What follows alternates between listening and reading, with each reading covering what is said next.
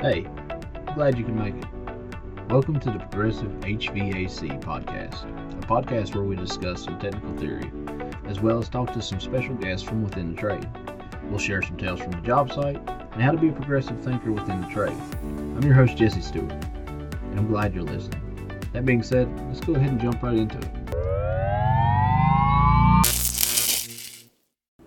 Alright, so welcome. This is our first episode ever. And that being said, again, super happy that you're here, super happy that you're listening. So I thought it to be fitting that the very first episode ever would entail what it takes to get started in the trade. And of course, we're going to cover several different things, and I can only speak to what is applicable to my particular state.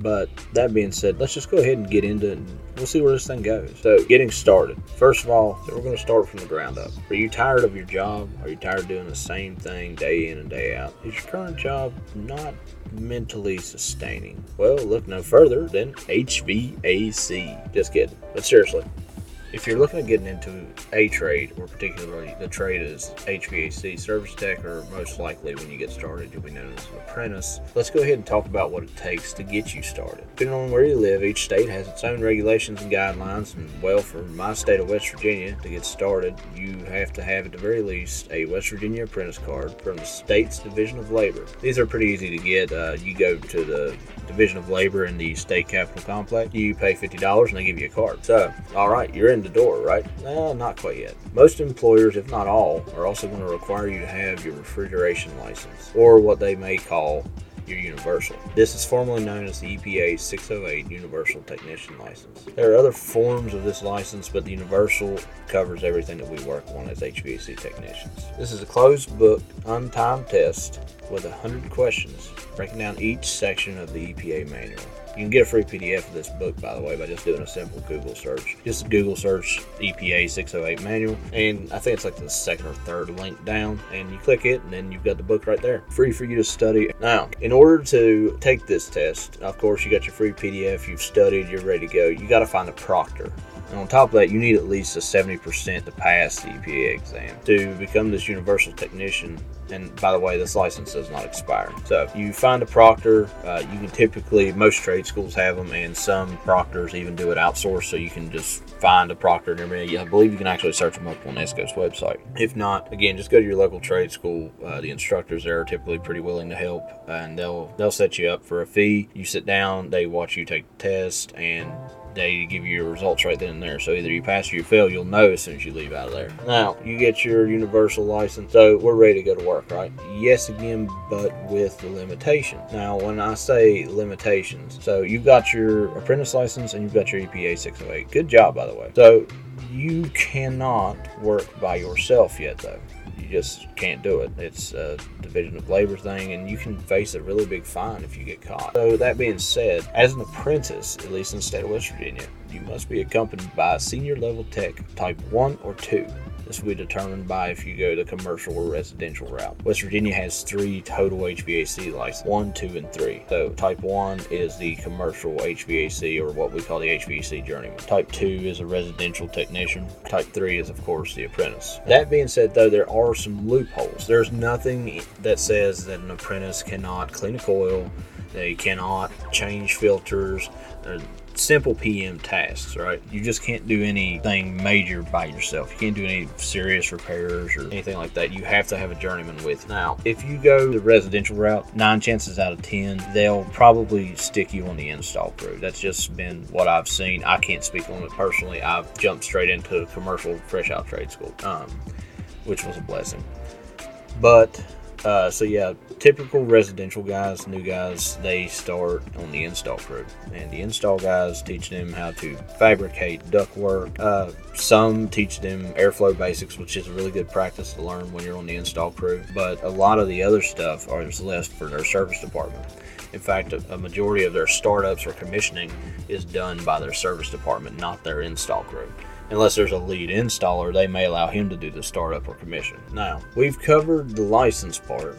Let's talk about something else. Let's talk about trade schools, right? Now, I, for one, am an advocate for trade schools. I went to a trade school. I owe a lot of my success to Kenneth Burns at Carver Career Center. if you ever in the state of West Virginia and you're looking to get started in the trade, as long as you don't retire, he is a fantastic resource and a great way to get started. But let's go ahead and talk about the expectations. First, let me make this painstakingly clear. You get out of this trade what you put in. So if you put in the bare minimum, that's what you're going to get out. If you want to be a warm body that changes filters and passers and everything, yeah, you can probably get by with that. But at the end of the day, don't be crying about your money when you don't have the technical know-how to do things that require a pay increase. And that's a whole nother subject for a whole nother podcast, but that's just a little tidbit for you. So most trade school programs, when you run through them, they're typically a 1-year program. Some do 2, 3, or 4, depending on what kind of school you go to. But most programs will turn you out with an apprentice card, an EPA 608, and probably some NATE certifications, but each one's different. My trade school sent me out into the world of HVAC with an EPA 608, apprentice license, and 4 NATE certs. But the common debate you hear about is trade school worth it or not? And like I said before, I believe that it benefits you greatly. Not just the simple fact of knowing that you actually know a little bit about what you're talking about. I believe when employers look at people too and they see, hey, he took the time to invest in himself, he wants to do this, we should give him a shot. And that's just what I think. Now, of course, you're not going to come out of trade school full-blown tech, and anyone who tells you that you do, the reality is that you don't.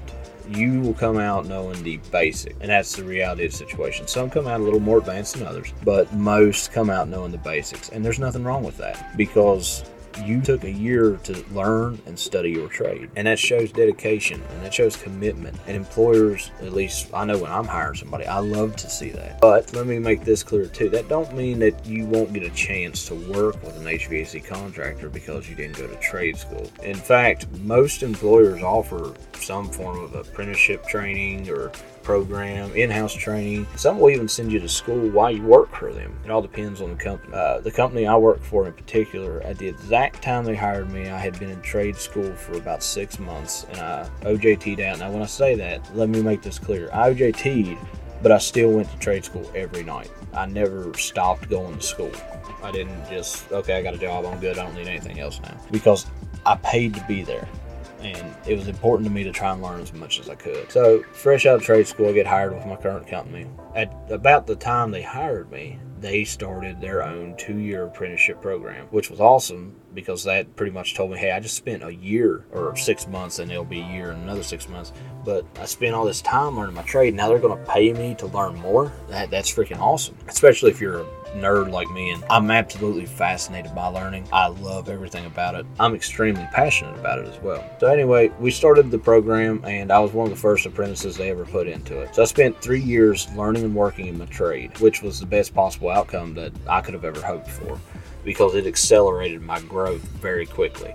Now, it wasn't all book work. I wasn't sitting there. No, I worked in the field, and then I spent days in classrooms at a local community and technical college that my company had made an arrangement with. So all their apprentices, they put through that program to accelerate their growth and try to shorten this skill gap that we have in the trade. And when you find yourself working in this trade, you'll realize that skill gap is a real thing, because it's one of two ways. You've got the guy who's been doing it for like 30 plus years, or you've got the guy who just came out of trade school, or the guy you got off the street who doesn't even know what superheating subcooling is, doesn't know what types of refrigerants there are, doesn't know anything about it. And there's nothing wrong with that, except for the fact that when these guys go to retire, who is going to take their place? Because you can't just all of a sudden crap out a service tech in just a few weeks, right? It doesn't matter how long you spend in the trade. If you're not investing in yourself and you're not investing in your education and you're not trying and you're not putting in the extra hours, you will still grow, but grow at the normal rate. Now, when I first started this trade, I asked my mentor all the time because I felt like I wasn't growing fast enough, and he always assured me that I was growing faster than I thought. And I never believed him, but he was right. So the standard time frame he told me is it takes typically about 5 years. 5 years to turn out a full-blown tech. So that's 5 years of somebody who served in the apprenticeship for 2 years and then worked in the field on their own for 3. So that being said, I didn't want to wait 5 years. I would go to trade school every night after I was done. When I started the apprenticeship program, I talked with my mentor all the time. I asked him, I said, hey, quiz me on this. Let me see if I got this down. Let me see if I got this right. And my mentor absolutely appreciated and loved the fact that I was so hungry to excel in my trade And he took so much time one-on-one with me, teaching me different things and different aspects. And he was a fantastic influence to me, and I'm so grateful for him taking the time to teach me what I do know. Now, that being said, I worked in the apprenticeship for my 2 years. And then after my 2 years, actually before my 2 years was up, I went and tested for my HVAC journeyman. And I went and I'd like to tell you I passed the first time, but that's not true. The first time I ended up failing. I think I got like a 69 or 70. No, it was definitely 69, because 70 I think is what you need to pass. So yeah, 70 is what you need to pass. But so I got pretty close, and I didn't get disheartened about it. I told the woman when she told me I failed, I said, hey, can I go ahead and register to take again? I went and I took the test the very next day. Let's talk about your journeyman license for a second, though. So in West Virginia, and I'm probably sure a lot of other places too, the West Virginia journeyman exam is distributed by PROV, which is a testing facility. It's like a third-party testing facility. And I did mine in person, and I know when COVID hit, everything changed a little bit, and I'm pretty sure you can do almost everything online now. I know a lot of my apprentices that I send to go do it, they just do it from our office. I set them up in a room, and there's a proctor there watching them, and they take the test. But let's talk about that test for a little bit. So in order to take the West Virginia Journeyman, you have to have at least 2,000 hours of work experience, as well as 6,000 hours of additional training. After this, you can go and try for your HVAC journeyman. In my state, you need at least a 70% on an 80-question test. The test is an open book test, but there's like 8 books you can take with you. I didn't take all 8. The ones that I took with me were the IMC 2012. That's your International Mechanical Code, for those of you who aren't aware. Refrigeration and Air Conditioning 20th edition.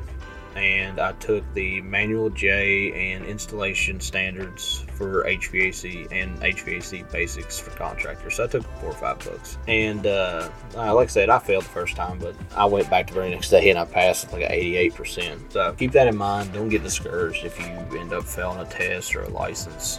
And I say this a lot. The licenses are important. They are. And you should want to have them and everything. But in my mind, the license is important, but what you are able to do and what you were able to achieve with just your knowledge base far outweighs that plastic card. If someone came to me and they had a exponential, or we'll say if they knew a lot about HVAC, if they knew a lot about their trade, whether it be electrical, plumbing, whatever, they're like, well, I don't have my plumber's license, or I don't have my HVAC license. My question for them would be, if I can verify their skill set, that is, let me make that clear. If I can verify their skill set, my question is, are you willing to go and get it? Like, if we give you the books, if we provide you with the material, are you willing to go and get it? And if the answer to that is yes, by God, I would absolutely hire that individual. And I'm pretty sure almost all other companies would too. Now, I can't speak on that, but that's just my assumption. Now, once you pass this test, you are officially an HVAC journeyman. You are legally allowed to work on any HVAC equipment in the state of West Virginia. So congratulations, you made it. Now you're a certified technician, but that does not mean you're a master. And before you go out and let everyone know, hey, I'm an HVAC journeyman, I can work on just about anything, make sure that you know what you're talking about, because again, it goes back into that card. That card don't mean anything. You can come to me and I'll got my HVAC journeyman. Okay, what's your definition of superheat? What's your definition of subcool? Where do you take those measurements? How many BTUs are in 1 ton? How much CFM per ton? Do you work on heat pumps? Have you worked on chillers? Have you worked on commercial air handlers, boilers, hydronic systems? Have you done these things? No?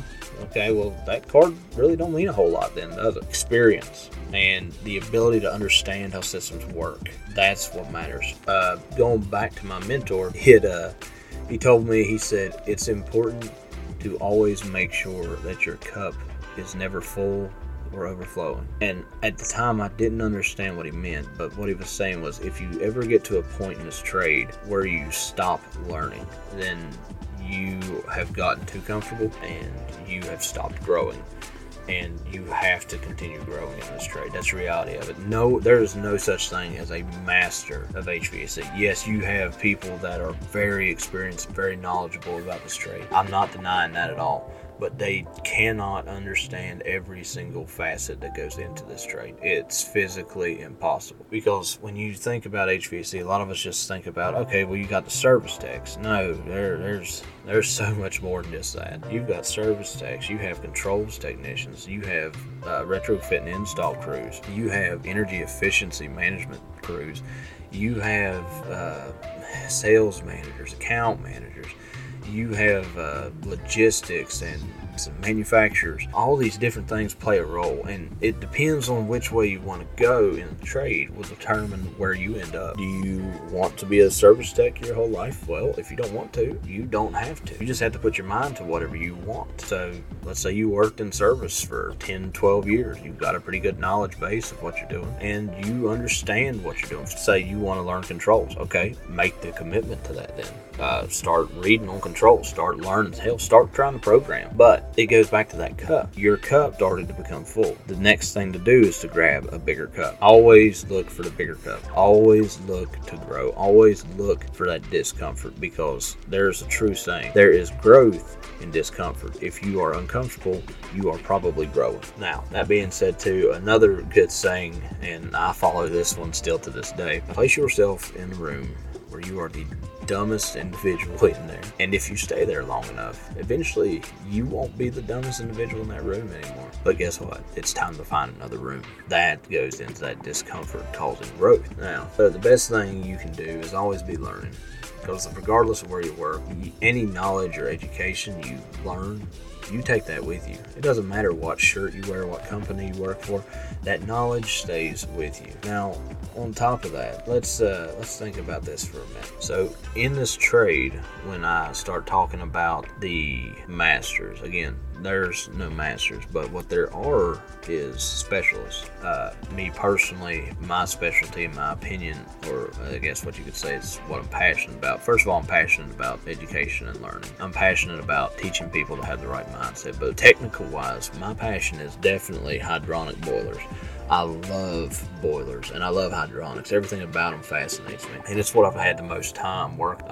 Fresh into my career, I was given a contract that had this huge hydronic heating system, and man, all I did for like the first year was just work on that, and I was just so fascinated at how it worked. Got to really get into how temperature, pressure, and flow, and all these different things play a role in the system. And we're going to do a lot of courses on hydronics here in the future, but again, this is the first episode. We're just trying to get this ball rolling, just so it can be out there and just so you can hear it. And let me make something clear. I don't claim to be an expert. I never claim to be an expert on anything. I'm just a guy out here talking to you and hoping that maybe I can help you with something, or maybe motivate you to be, as we said again, the progressive thinker in this trade. That being said, again, this is a very short episode. It's the very first one, but I'm going to try to keep these to about 20 minutes or less. That way I don't lose your attention. I hope you learned something from this, and I hope you take something with you. If you did, feel free to subscribe. I would love to hear from you guys. I would love to hear your comments or suggestions. I'd also love it if you work in the trade, or if you work in any kind of HVAC trade whatsoever, if you're related into it, whether you're an account manager, sales, distribution, manufacturer, service, controls, I'd like to talk to you, and I'd like to have you on here. If you're willing to come and talk, then shoot me an email. Again, the email will be in the link listed below in our bio.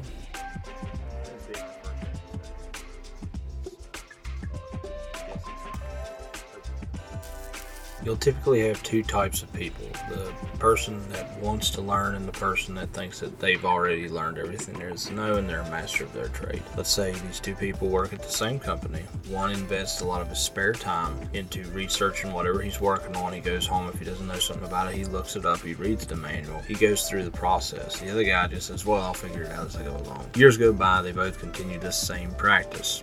Okay, well, one day the company comes up on hard times and they have to let people go. Both individuals end up being let go. Well, the one guy, on one hand, he could say, well, I've got however many years of experience and I worked at this company. The other guy could say the same thing, but then the other guy can back up and say, oh, by the way, I went to this class, I invested into this particular certificate, I am very knowledgeable in this particular facet of the trade. He has information and education that he took with him, and the company that he used to work for cannot take that back. So it adds value to yourself to invest in yourself, and then you become more of an asset for whatever company you end up working for. Don't matter what shirt you wear, don't matter what company you work for, anything you learned at that company, that's something they can't take back. That's something that it's not like when you quit, oh, well, I need everything you learned to stay here. That's not the case. So I guess what I'm getting at with that is, don't be the guy whose cup is too full. Don't be the guy who gets comfortable, and always put yourself in uncomfortable situations that causes you to grow. The more you grow and the more uncomfortable you are, the better you'll be. Think of weightlifters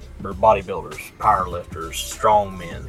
They are constantly putting their muscles under strain. They're constantly uncomfortable. They're constantly sore, but it causes massive growth. The same thing applies in this trade and in life in general. If you put yourself in an uncomfortable situation, the only thing you will do is, if you stay there long enough, is grow, become more comfortable in that situation. When you get to that point, it's time to move on and find something else. Find something that is difficult. Find something that is challenging.